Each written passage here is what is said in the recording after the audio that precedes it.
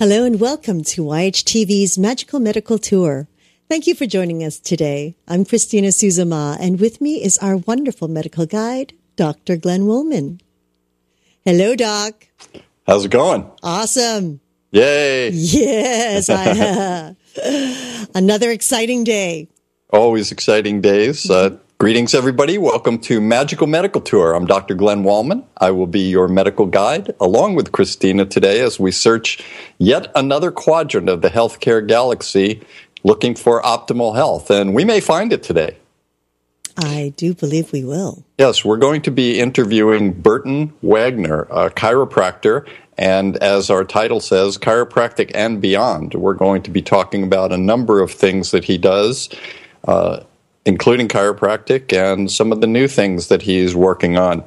But before we do, Christina, how do people get in touch with us? Thanks, Glenn. At any time during the show, you can feel free to ask a question or make a comment simply by scrolling down on your screen and typing it into the comment box. Now, you might be seeing this show a month from now, 6 months from now, a year from now. It really doesn't matter.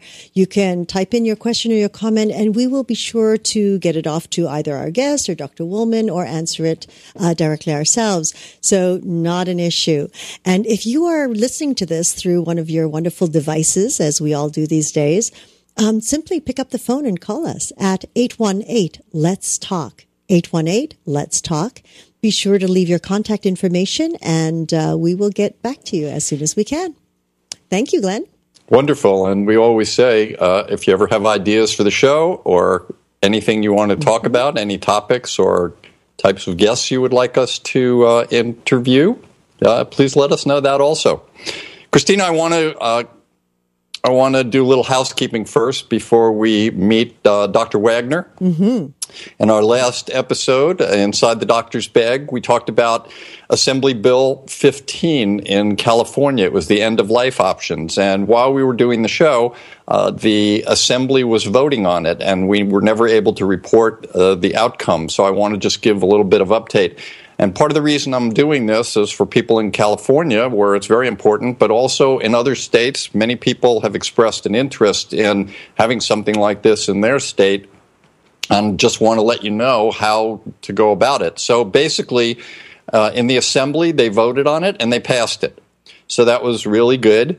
And then it had to go, because it was amended in the Assembly, it had to go back to the Senate.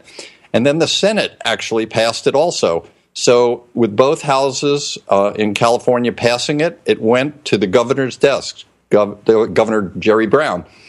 And he's had it on his desk for a little while now, and he has three options. He can either sign it into law, which would be great. He can veto it, which would not be great. And then I believe it would go back to the houses to see if they would override his veto. And if they didn't, then it would go, if people wanted to put it on a ballot, aside from the legislative branch, they could do that. And the third option is he does nothing. And if he does nothing, my understanding is it will also become law. So we're going to know this within the next few days because it has to be done before October. Now, if he doesn't do a thing...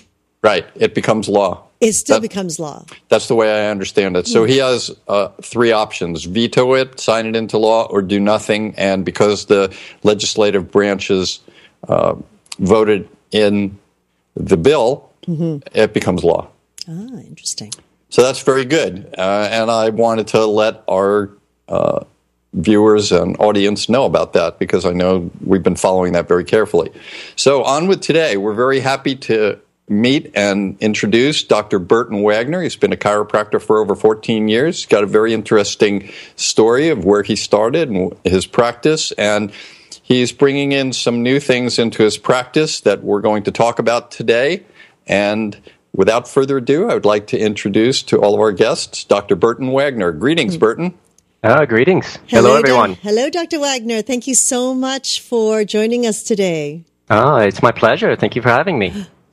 Burton, as the medical guide, I always like to tell our audience where we're going. We want to find out a little bit about you, the heart and soul of Burton Wagner, and we want to find out how you got into chiropractic, and then we want to talk about some of the new programs you're working on, which includes spinal analysis, network spinal analysis. You'll correct me on that, I'm sure. I'll just explain it. Yeah. And the Bliss program, which automatically sounds great. That's the idea. So that's where we're going to go today. How's that sound to you? It sounds great to me. Great to me. Excellent. So let's start from the beginning, the genesis of Burton Wagner. Where the genesis. It started a long, long time ago. Which lifetime? In a galaxy far, far. Which lifetime? That's a good one. I'm not sure. Well, let's talk. Let's take this lifetime. We may divert at some point as the opportunity calls. What got you interested in becoming a healer? It's kind of an interesting question. When I was young, when I was 8, 9, 10 years old, very often I had my hands on my family, giving massages and just having that physical contact, that idea of making things better. But I never really thought about going into it as a field, in part because when I was younger, I was more interested in playing than actually studying. When I was about 10, my mom actually said to me, she goes, you know what, you should be a chiropractor. Where it came from, why, I'm not too sure. But yeah, it's, I have that memory of her throwing that out. And through just a course of life events, I had gone through undergrad, I'd gone through a couple other professions, but I was bored. Every time I was doing something, I ended up getting bored, and there was just routine. And that idea of chiropractic came back to me. I said, okay, I'll go take some classes. I took some classes. I fell in love, and I put myself back in school to become a chiropractor. That's really how I ended up where I am now. Were either of your parents in healing or chiropractic, or do you have any other brothers and sisters that they also said the same things to?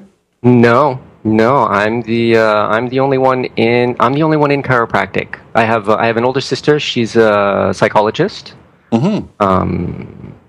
So I guess you could say there was a little bit of that idea of still healing present, right. But sure. No, neither one of my parents were involved in a healing profession.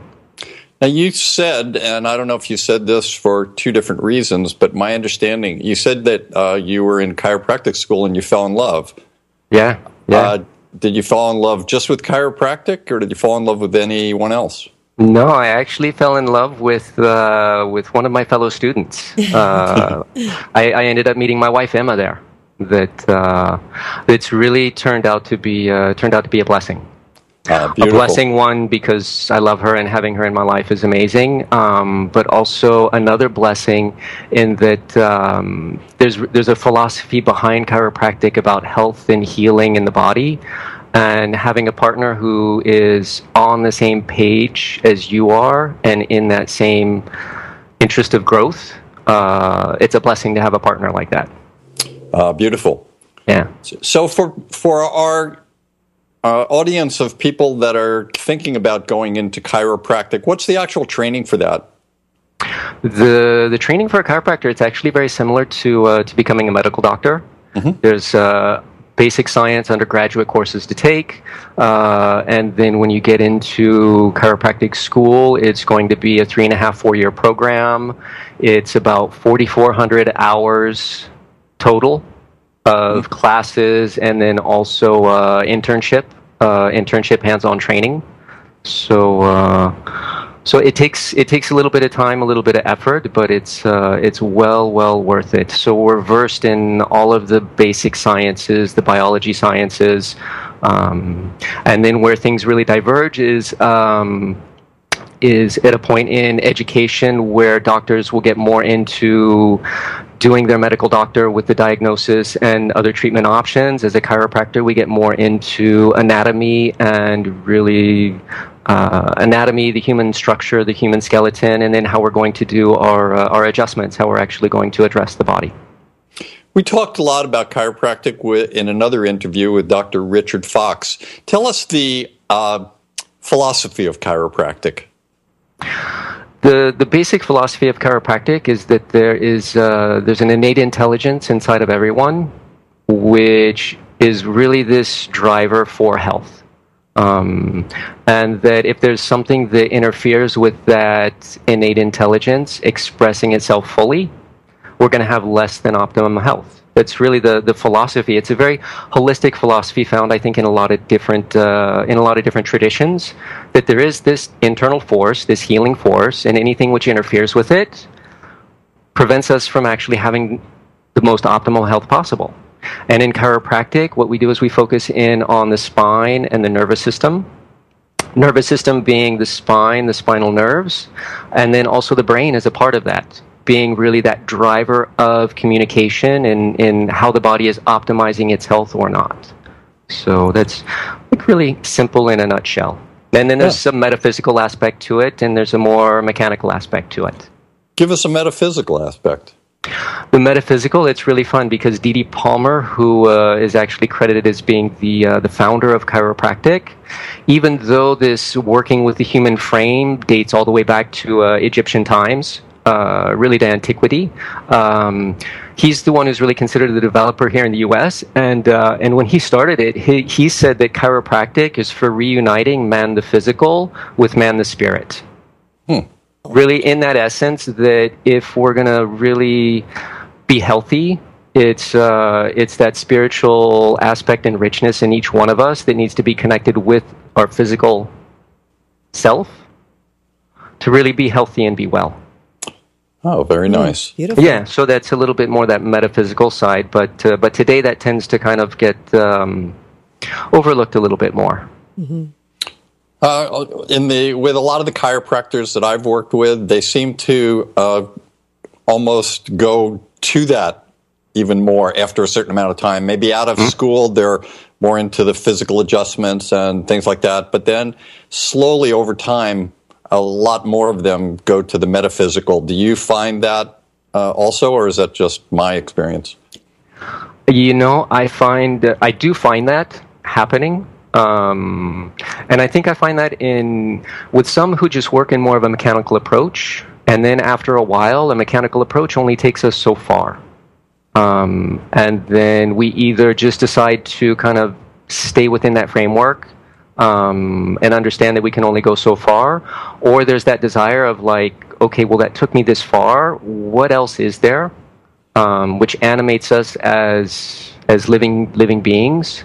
What else can be added in? So I think that's where some really go off more in that direction, and others no. I find it's been more of like a personal, that personal quest of within that doctor and that healer. Sure. Yeah. So you finished. You and your wife. Did you get married in chiropractic school? Did you have a chiropractic type wedding, or no? Is there a special ceremony?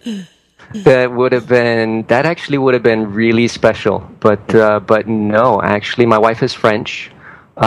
She finished school just about 6 months before I did. She had already been here in the U.S. for 4 years, invited me to basically go back to France with her, and that's where we ended up having our wedding back in France. Très bien. So, we can continue in French if you want. I would like to, but I'd hate to leave Christina out of it, and Segovia may not know when to switch. Switch cameras. So, did you ever start your practice in California, or did you go right to France? I went right to France. And that's where you opened up your first practice. Mm-hmm. Do the French have different spines than we do? You know what? I could say yes, but everybody... No, that's... You know, what I love is everybody has a different spine. And I can actually tell a lot about a person by touching their spine. What kind of life they've had, what their character is like. So did the French have a different spine? There's a different culture, and there's a different mentality, a way of looking at life. So yeah, their spines are a little bit different than most Americans. But when we get into just the bones and the ligaments, that's all the same. Do you find that culture has any significance on the healing aspects of chiropractic, say comparing Europe to the United States? Any thoughts on that? Well, I think culture definitely has an impact, an influence, not only on chiropractic, but any healing field, any healing art. what we accept in the cultural story really determines kind of how practitioners can practice in the mainstream. In Europe, there's less of the metaphysical aspect within chiropractic, but that's also a little bit more in France. The French are very cerebral, very intellectual. So the more physical aspect and scientific aspect is much more pushed forward.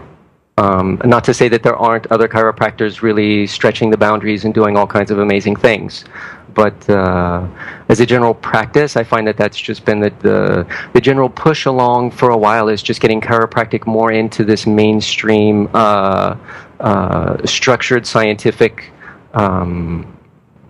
mindset, in which there are amazing benefits, but then also it's like we were just talking about earlier. There are some chiropractors, some other healers who at one point they start stepping outside, realizing that there needs to be something more. So I find that, and a lot of that is the culture that defines what is acceptable and what's weird. While you were in France practicing, what part of France were you in? It was down in the southwest, so it's over on the Atlantic border with the Atlantic Ocean, and we were down close to the border with Spain. So we're about an hour away from the border with Spain, south of Bordeaux. To give everybody a town they can kind of fix in on to look on a map, we were a couple hours south of Bordeaux in a town called Pau. So did you drink more Spanish wine or French wine? French wine. Okay. French wine, yeah. But there was definitely some Spanish wine to be had as well.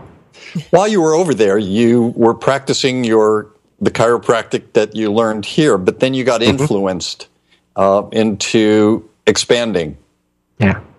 It's while we were practicing there, through my training seminars, I met Dr. Yannick Pauly.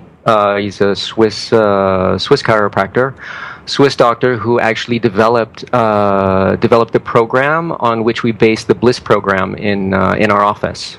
And so we're very fortunate while we're there in Europe to be so close to him and be able to do a specialized training with him in addressing, using the nice big word, neurobehavioral disorders, which is just a big way of saying addressing orders of attention issues, behavior issues, learning, developmental delays. So anything from ADD, ADHD to dyslexia, it could be a reading problem based on how the eyes are moving, all the way on to the autistic spectrum. And what was the appeal to this? I mean, you were just starting out in your chiropractic. Maybe you were there for about 12 years, so you were probably doing it for a long time. What was the appeal of the Bliss program?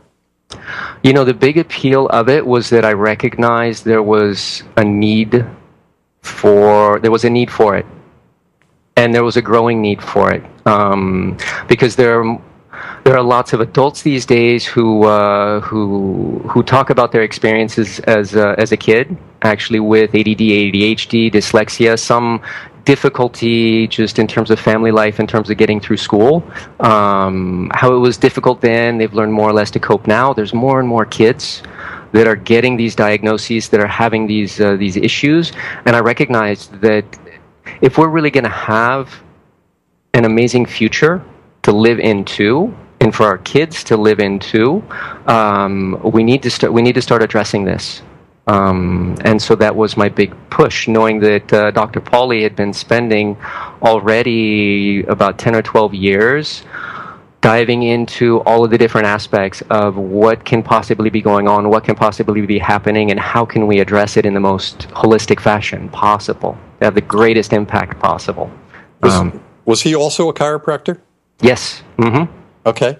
Now, did you also did network spinal analysis? Mm-hmm, yes. Which came first for you? The egg. Okay. No, network spinal analysis.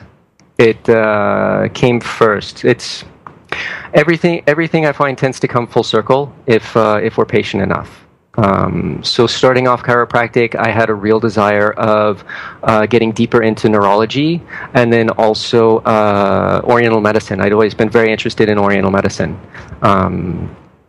And just in going along that path, I was introduced to my chiropractor, who was practicing network spinal analysis. At that time, was just called Network Chiropractic. Right. And just in seeing the way she was working and what was happening, and then feeling it within my own body, I knew, okay, this is what I want to do. Mm. And then it's interesting because with the Bliss program, I've actually been able to come back around to a lot more of the neurology that I was interested in. Not that I ever let it go, but just as a point of focus, that I've been able to come back to it and really jump in both feet again. I want to stay within the time frame and the timeline. So since network spinal analysis was first for you before the Bliss program, which we will cover in a little while, what's the training and philosophy of network spinal analysis, and how does that differ from standard chiropractic? So standard chiropractic, any chiropractor who goes through the education receives the same basic education, and will come out learning a few different techniques for, in chiropractic, we say adjusting the spine, adjusting the body. So there's basic techniques in any core curriculum that any chiropractor graduating will have knowledge of. Beyond that, there are other additional techniques that you will take outside seminars. And for quite a few of those techniques, there's actually a governing organization. So within network spinal analysis, there are just outside seminars to be taken. There are different levels of applying the work, and then there's also a certification exams, just for really showing your level of excellence within the work. So there's a level 1, a level 2, and then a level 3. I'm a level 3 certified network spinal analysis practitioner. I've been involved with the work for probably about 20 years, the receiving and learning.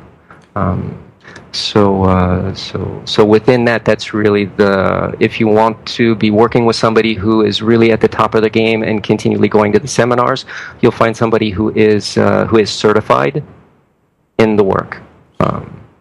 And then there are other people who take the seminars, who learn some of the work and are applying it. And one of the big differences between network spinal analysis and traditional chiropractic knows that if joints get fixated and immobile, there's not all the information getting to the brain to process what's going on in the body.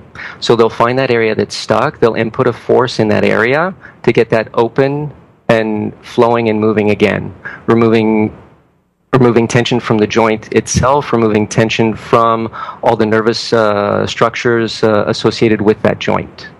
In network spinal analysis, we're going to look at that area that's tight and locked up as an area that's in defense. And if an area of the body is in defense, that's not the area that we're going to be interested in inputting a force, because we don't want on any level to drive the overall system a little bit deeper into defense. So we're actually going to address an area that within network spinal analysis, we call it a spinal gateway.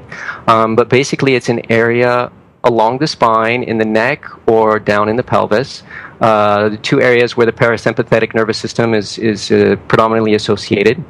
And we're just going to make a very light touch in this area that's open and responsive, that in essence is just sending a message up to the brain, saying, hey, you're holding a lot of tension in this part of your body, in that part of your body. What can you do about it? And so it's really that idea of right place, right time. No matter where you are in life, with your spouse, with a friend, with business, if you're in the right place at the right time, very little effort is needed to make it all happen. And that's really the idea in network spinal analysis. Burton, you said something that I didn't quite understand. You talked about when a joint, for example, is blocked, it's not getting messages to the brain. Mm-hmm. What do you mean by that? I'm not quite sure what that means. So nice word for that is called disafferentation. Disafferentation. So there's receptors all around the joints, just like there are in the muscles. Mm-hmm. And as these receptors are stimulated, they're sending information to the brain about what's happening in the body. So when there is a lack of motion in a spinal joint, there's what's called disafferentation. All of those receptors are not being stimulated, so all of that information to get up to the brain, to give the brain a concept of where the body is in space, what's happening within the body and around the body, all of those messages don't get up to the brain. Mm-hmm. So instead of getting 100% communication, we're getting, maybe 80%. And okay. To make it easy, it's like your cell phone. If you see 4 bars on your cell phone, you're good to go no matter where. Okay. If you only see 2 bars or 3 bars, is it going to work? Sure it is. Is it going to be the best? No, not necessarily. So that's that idea of disafferentation. Okay, that clears it up for me. So it's actually getting messages, it's just not getting all of them because the joint isn't moving fully to say that all proprioceptive responses are not there. How does somebody make a choice whether to go to a chiropractor or a network spinal analysis chiropractor? And why does someone make that choice?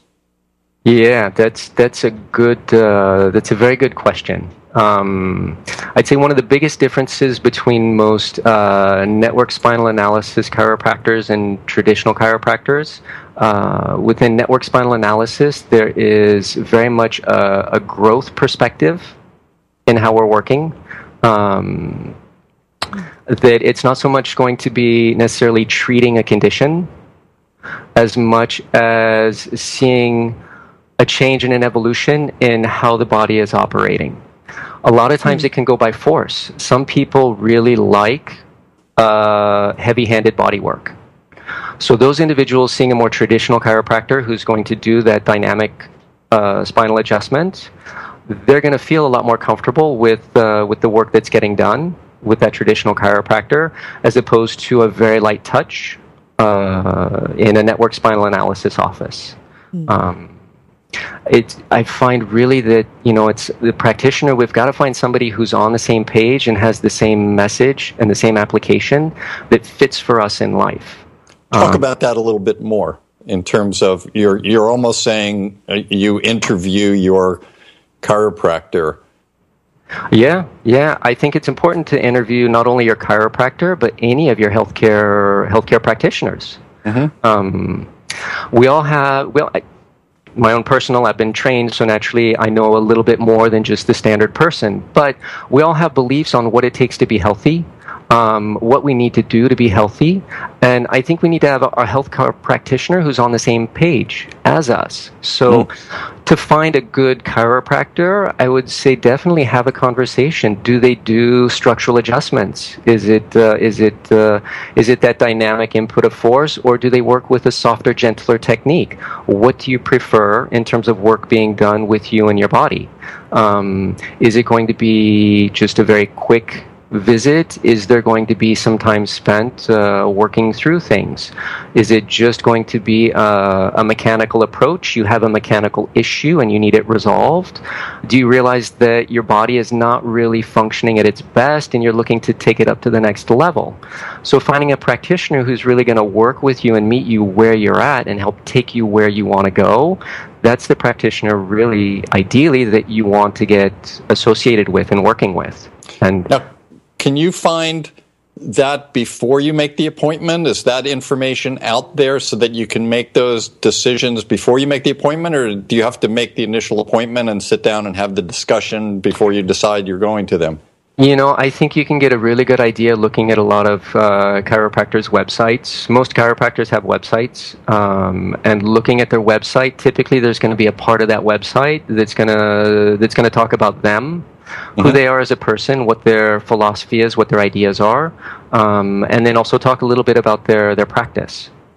So right then you're going to get an initial impression if this practice is more kind of like a physical medicine, just mechanical approach to a physical issue, or if this is an individual who's interested really in working with you as an individual and your health overall. And then beyond that, just calling and asking 1 or 2 questions, even to the secretary, to the assistant who answers the phone.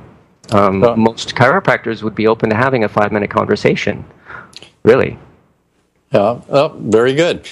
Just a quick aside question before we move on. If you have something going on with yourself, let's say you have a joint that's not working correctly, can you self-adjust, or can you go to a gateway and open something up there, or do you usually have someone else do that for you? Okay, so that's the thing that I love about network spinal analysis, is as we go through the care, it actually increases our own awareness for our body, for our spine, our breath, our energy, our movement, so that really, can I adjust myself? Yes, and I do it all the time. Do I still need help? Do I still like going and getting checked? Yeah, definitely. Because I don't see everything there is to see. But like I said, the thing I love about network spinal analysis is that it takes a simple movement of reaching with the arm, that change in tension along the structure of the body is enough to allow the spine to start readjusting itself. And everybody has that ability and that capacity, but it's a skill that needs to be learned. The nervous system has to be operating like that fast, constantly reacting to what's going on, and with the flexibility that all those forces move freely through the body, which is not the case, I find, with the majority of people. That there's much more of a defense mode that we live in. There's much more of a stiff, rigid. And that just impedes that natural process from happening on its own. What's really cool is we get to turn it around. I've heard a number of different chiropractors in network spinal analysis that actually, in some cases, can treat a number of people at the same time in a room, a number of people on their gurneys or their beds. Is that something that you do a lot, or how do you feel about that? Yeah, I feel good about in my office. I have three tables in my entrainment room, and so I can actually work with three people at one time.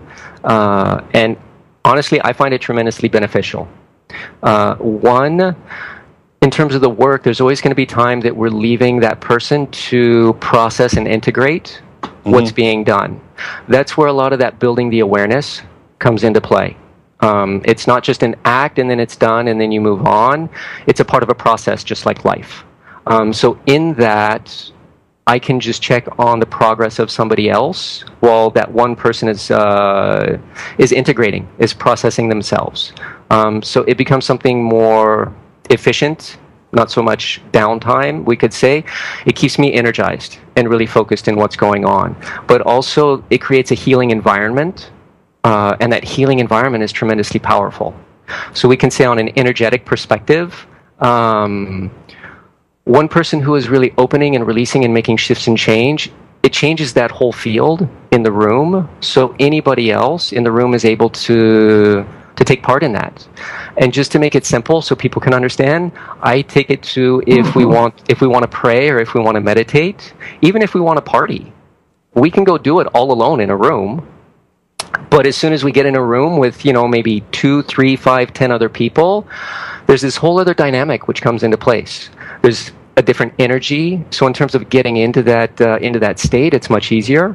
But also, as different people process and go through, it allows other individuals to do the same, maybe without having to do it all themselves. So it actually becomes a healing environment where we're sharing as community and realizing that whatever issues I have going on, you know what?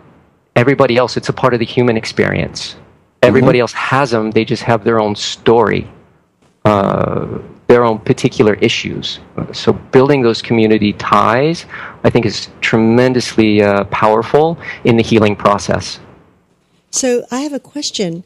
When individuals make an appointment with you, for example, if I came in and I made an appointment with you, so I would not necessarily know the person on the other tables? No. So it's just done all in the same room, basically? So when you come in for the first time, it would just be you and I face to face. Yeah, it would just be you and I face to face so that we can actually talk about whatever your health issues are, whatever your health goals are, so that we could actually do an examination and analysis. And that first visit is actually just myself with you. Because I want you're going to get my undivided attention. But also in that visit, just for you to start to get a little acclimated to the area. And then I just explain to people that this is the way we work. Whenever we have something private that needs to be said, we've got the office for any private conversations. But you know what? Nobody really has a problem with that. Friendships end up being started from that interaction, from people actually being on their healing journey and seeing other people and participating in a sense with other people on their healing journey. So everybody remains fully clothed in the room. So there really are no issues around privacy in that sense. And then anybody who does have issues, we talk about them and we address them. Lovely, interesting. Yeah. Let's go party. Yeah, let's do it. Glenn, you're on one table, I'll be on another, and Segovia will be on the other. There you go. Come on down. Because that's the most powerful thing in the world. That's the most powerful thing in the world. Families that get into care together, to heal together, any kind of working environment like that, amazingly powerful, because the connections between us all that affect our health, our well-being, sometimes our mannerisms and our behaviors. As it starts to shift in one, it shifts in the other, and tremendously powerful. It's a wonderful idea. I'll just bring the table over to the studio, or actually bring over 3 so we can get you all together, and we'll get it all taken care of. Burton? Beautiful. Burton, you talked about your influences of the Asian arts. Tell us a little bit about that and how that has been incorporated into your mindset and your healing process. It was years ago that I was introduced to acupuncture, and then the acupuncturist I was seeing was also very interested was an Oriental medical doctor. So it wasn't just acupuncturist, it was Oriental medical doctor. And just within Oriental medicine, the whole concept of qi, that there is this generating life energy, which manifests and brings things about. That just resonated with me as something true.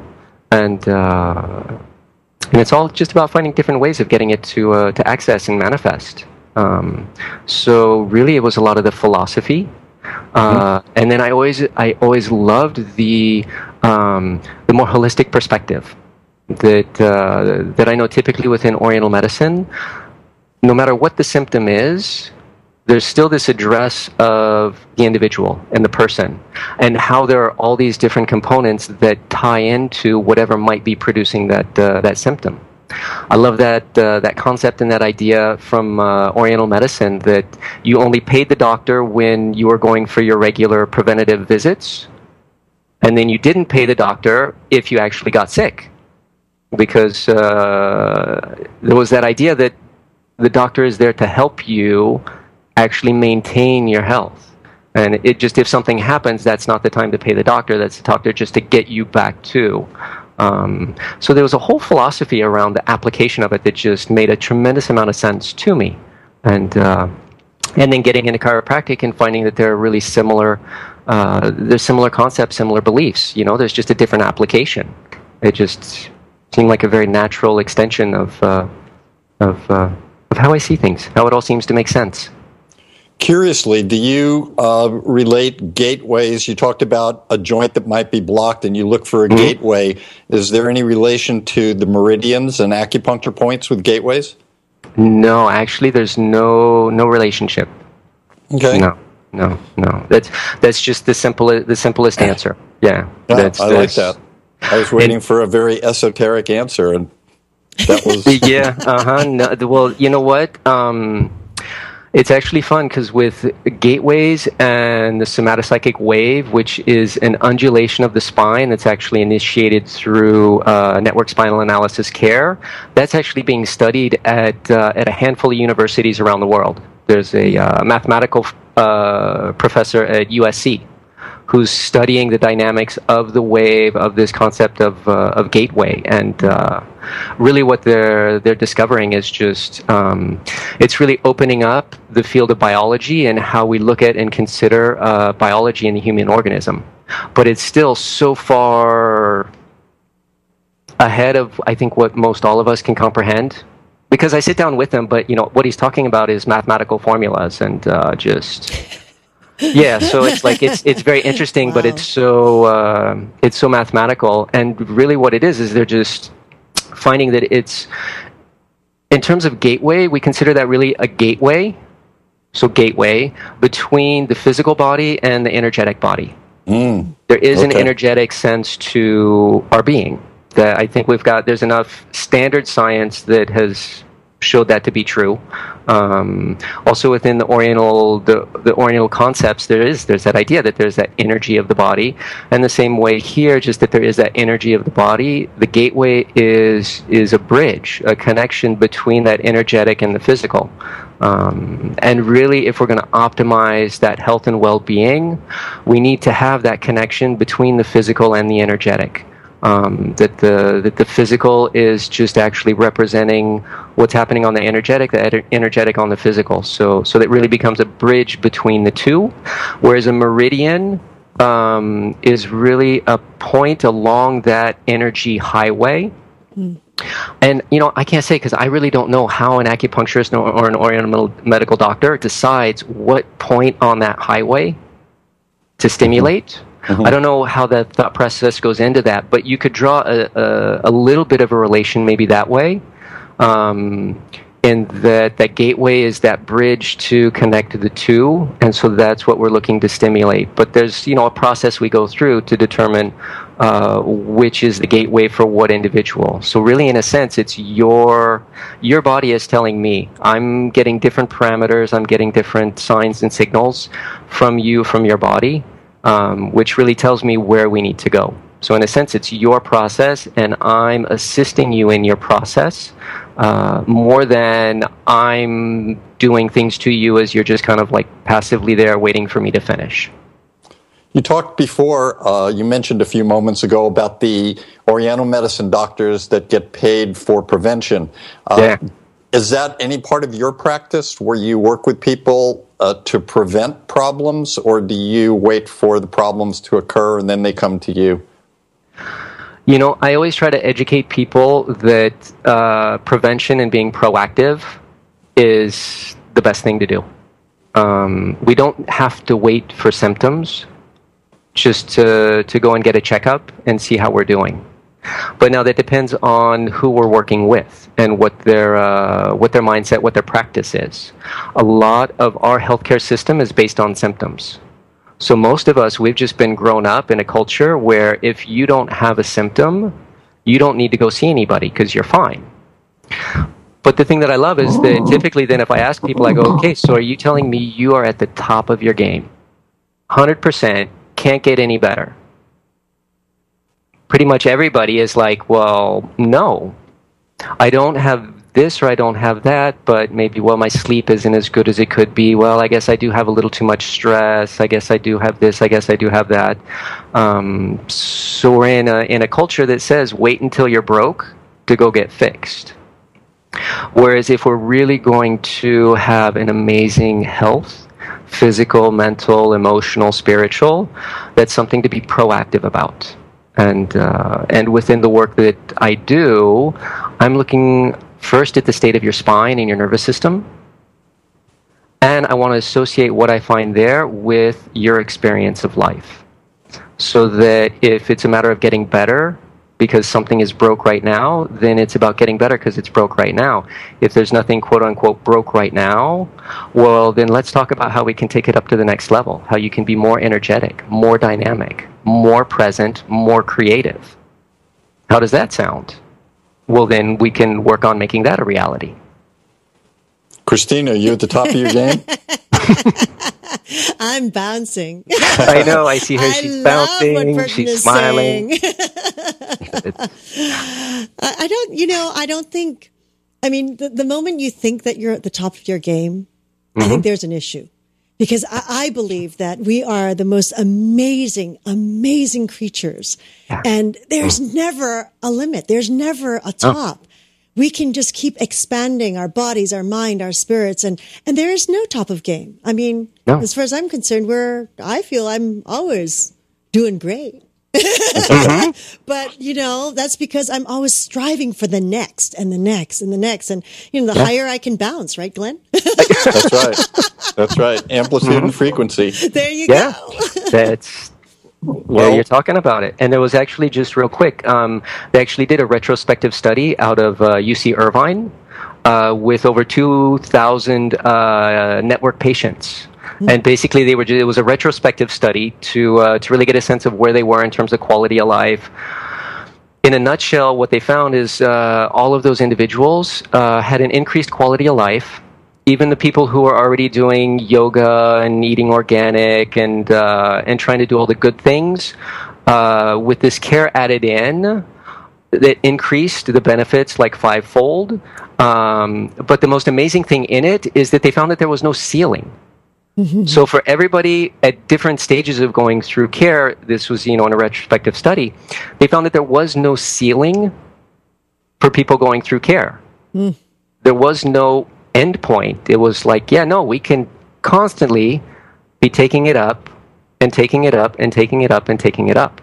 And that for me is something, it's really exciting because that's the kind of world I imagine living in. Everybody is just energy rich and dynamic and knows that they have this amazing power and potential within themselves. And you know what? They're just all about manifesting it and sharing it with everyone else and letting everyone else have that same opportunity.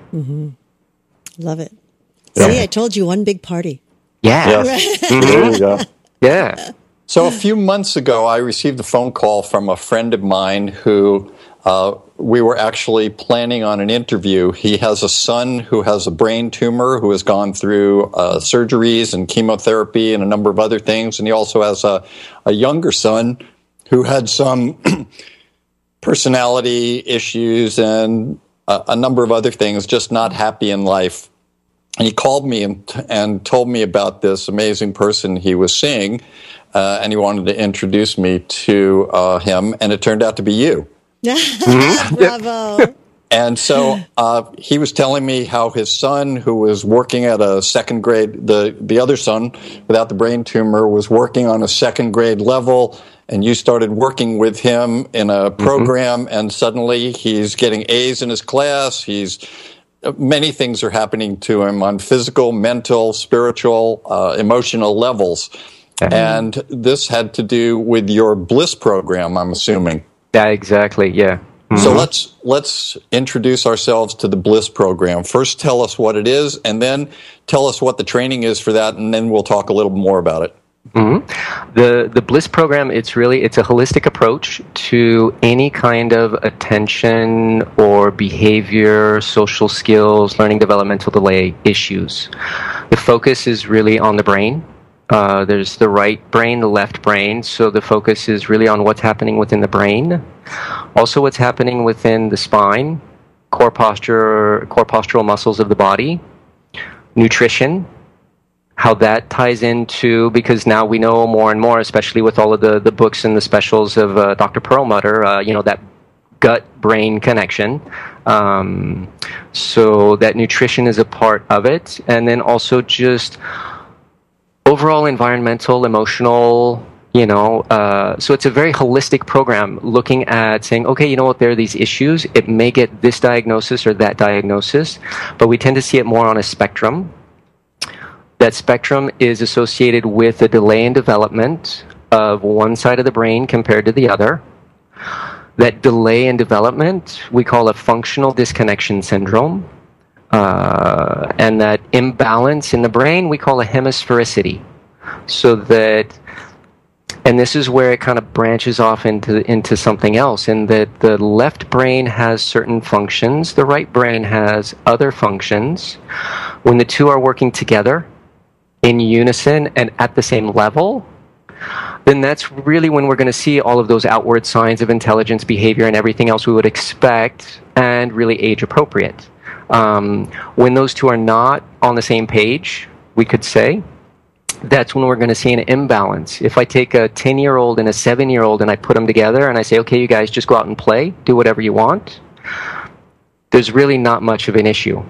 But now if I take that 7 and 10 and I say, okay, we're going to sit down in class, you guys work as a team, and I want to see 10th grade level work. Well, that 7-year-old is not going to be able to carry his portion of the weight, so we're not going to see that scholastic aptitude that we expect. Same thing in terms of behavior. A 10-year-old, 7-year-old, they don't behave at the same level. So if I'm expecting behavior at a 10-year-old level, I'm not necessarily going to see it. And so within this, we're not saying it's just bad character or bad parenting. There's actual physical things happening within the body and the brain that just are not working the way they should, and that's what we look to uncover, and that's what we address in the Bliss program. So before we actually get into the Bliss program, what's the training for it? Training really for the Bliss program, I went through a specialized training with Dr. Pauly, where we had a 6-month intensive, because we typically right now, most who go through his program are already trained chiropractors who have either done a specialty in neurology or not.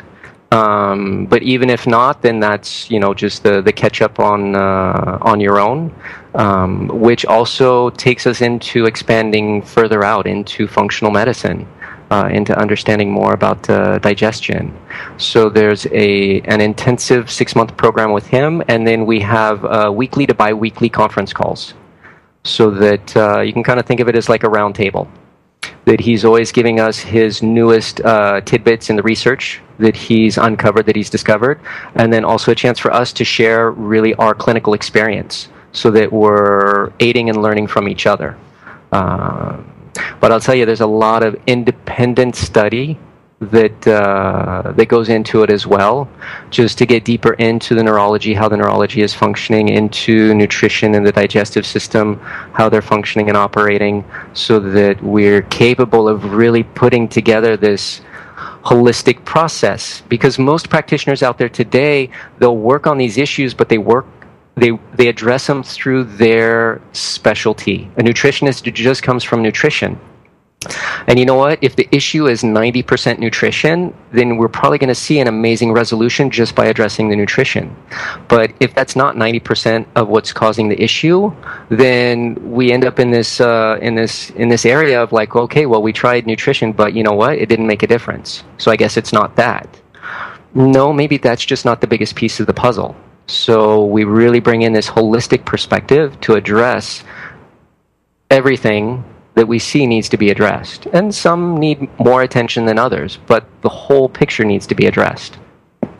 When we're looking at this, and you talk about developmental delay of, say, one side of the brain versus the other, how do we actually know that? I mean, from my scientific point of view, there might be a little skepticism here in terms of saying this side of the brain is actually not developed, especially when we're seeing functional imaging studies where the brain seemed to be functioning, maybe a disconnection somewhere, but not development. So that disconnection can also be another way of looking at it. The brain goes through phases in its development.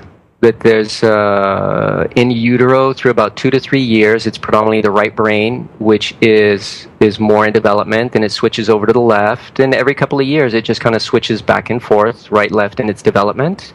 If there's any kind of trauma, assault on the body, it could be toxic. It could be a fall, hitting the head. It could be a heavy emotional problem that happened in the family. Maybe there's a divorce, a death. Something that can just interrupt that normal development can lead to this delay, this hemisphericity, this a little bit like you were saying, Glenn, there's that lack of connection. But like, how do we see it? How do we see it from the outside? Well, a part of seeing it from the outside is knowing that in terms of sympathetics, the sympathetic system, so driving how the blood vessels are working, blood circulation, that's actually same-sided output in the body. So we could do a bilateral blood pressure. And ideally, bilateral blood pressure, we should see it the same or within, a number or two between right and left. Sure. If we've got a difference of like 10, well, then you know that the sympathetics are off. Or you have to start asking yourself, why is there a difference of 10 points between the right and the left? Or an anatomical defect. Maybe there is an anatomical defect if that's the only thing we're looking at. Yeah, pupil dilation. Right. Same thing, tied in with the sympathetics. So do we have the pupil on one side, which is larger than the other? In terms of muscular output, it's same-sided for the anterior muscles on the front, above T6, above a certain part, the middle of the back, and then for the back, the posterior muscles, below. So in terms of testing just inherent muscle strength, is there a correlated weakness? Or with that inhibition that we normally should see just for an individual who's walking and we have that coordinated right-left movement, we could see that that individual actually has the shoulder turned in and then the foot is turned out, so that the muscles that should normally be inhibited, which allows the posture to straighten up, are not being inhibited. And then going into behavior with the immune system, being simple, I say the left side is like the gas pedal and the right side is like the brake. So the left side of the brain actually stimulates the immune system. The right side is more for suppressing the immune system. So if we have an immune system which is not being suppressed the way it should be, then we would tend to find an individual who has a tremendous amount of allergies. They've got a really hyperreactive immune system. But the reverse, if it's somebody that their immune system is more predominantly suppressed and not being activated as much, then in a history we would find an individual, normally a child, who's been on a course of antibiotics after course of antibiotics after course of antibiotics. By the time they're 10, they've already had 12 or 13 course of antibiotics. Mm-hmm. So by understanding just kind of the roles that the right and left brain play, as you start looking at behavior, left side of the brain, that's more for that curious, outgoing behavior. The right side of the brain, it's more that voice of reason, cautious behavior. So ideally, we've got a nice balance between this right-left of being curious enough to go out there and do stuff, but that voice of reason that we're not going to get ourselves killed. Right. But when there's that imbalance, then what we see in the behavior is we might see, oh yeah, he's just a risk taker, like I'm afraid he's going to kill himself, or totally withdrawn, doesn't seem to really get involved with anybody or anything. And so there is no hard and fast test. But right. It's through all of these, what being a doctor, what we call soft signs, that we begin to put together a picture of what's going on. I have to say that I'm not quite as sure about right versus left in many of those cases. As we're learning more about the functional aspects of the brain and all the different connections, I think we're going to see, much more complex things when you talk about the immune system or risk taking and everything else. But I think it's a good place to be working on it and at least to observe it for the practice of it. So I'm assuming right now that if a family has a child that's acting inappropriate, they're not paying attention in school, they're acting out sometimes, they're withdrawn, they have hyperactivity, a number of different things. Mm-hmm. And they come to you. My concept is that first you're going to make sure that they don't have some kind of a lesion in their brain that can be surgically repaired or chemically modified. And when you've eliminated those things, then you start working on the practice that the Bliss program offers. Is that correct? Yeah. It's always we always need to rule out certain possibilities, and then see if the child or the individual is appropriate for the program. That's a part of the initial assessment, is really doing a complete health history and getting all the information, the pieces of the puzzle that are there, doing really a complete examination, where I'm really, do I see all of these deficits that lead me to believe this is what's going on, and that this child, this individual, is an appropriate candidate for the Bliss program. And if that's the case, then we can go ahead and get started with the program. And if it's not the case, because I've already done a few assessments with a few other individuals, that the issues that they were coming in for really were stemming from other things. One in particular was much more emotional. A lot of the issues that were there are much more just emotionally linked. And so I was having a conversation with the mother about addressing those things. And you work on programs that tie in and try to improve focused portions of the brain that get kids to get a little more coordinated, to start using parts of the brain in a multinodal fashion that normally isn't done. This is kind of a supplemental medicine in a way. In a way, we could look at it that way. That there's a lot of different aspects we're going to look at. How the eyes are tracking and following can be a part of it. The balance and the equilibrium is a part of it. The core postural muscles, just so that we're resisting gravity, our core postural muscles are sending information, stimulation up to the brain constantly. So if those core postural muscles are not functioning the way they should, that's a big piece of that stimulation for the brain maturing the way it should, which is not there. The spine, it's something that we address really specifically in the Bliss program, knowing just how important the health of the spine and the spinal mechanics ties into brain function, brain development.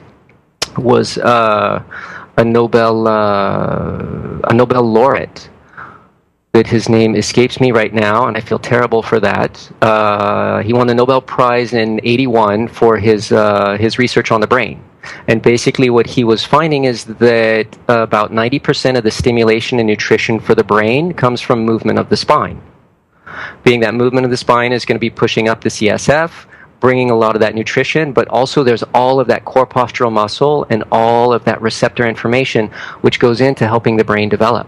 So that if that is not present, and today unfortunately we live in a very sedentary society, so a lot of that key stimulation that should be there for aiding in the development is not there. What's very exciting for me is that right now in Western medicine, we have the surgeries and the chemotherapies and the medications for kids with ADHD and autism and a number of other things. And this is going to add other programs to this. I know a lot of the different therapists in the Western world are starting to use some of these techniques. And what I like about it is that with the Bliss program, hopefully there's going to be a number of actual double-blind, placebo-controlled, randomized studies that are going to really change the way we practice medicine. So I'm very excited about that. We're talking with Dr. Burton Wagner, a chiropractor who works in network spinal analysis and the Bliss program. We're coming to the end of our show, and we wonder if you have a health tip for us. A health, it's, I do. The health tip I have, it's maybe not a typical health tip. It's not a eat this, but it's a quote. Howard Thurman, for me, the health tip is if you are truly being yourself and who you are, you're going to have amazing health. And it's a quote I heard from, his name's Howard Thurman, African-American preacher, that he said, don't ask yourself what the world needs to go do that. Ask yourself what makes you come alive and go do that. Because what the world needs are people who have come alive. That's really my health tip. Beautiful. Do what makes you come alive, because you are going to have amazing health if you have truly come alive and are yourself.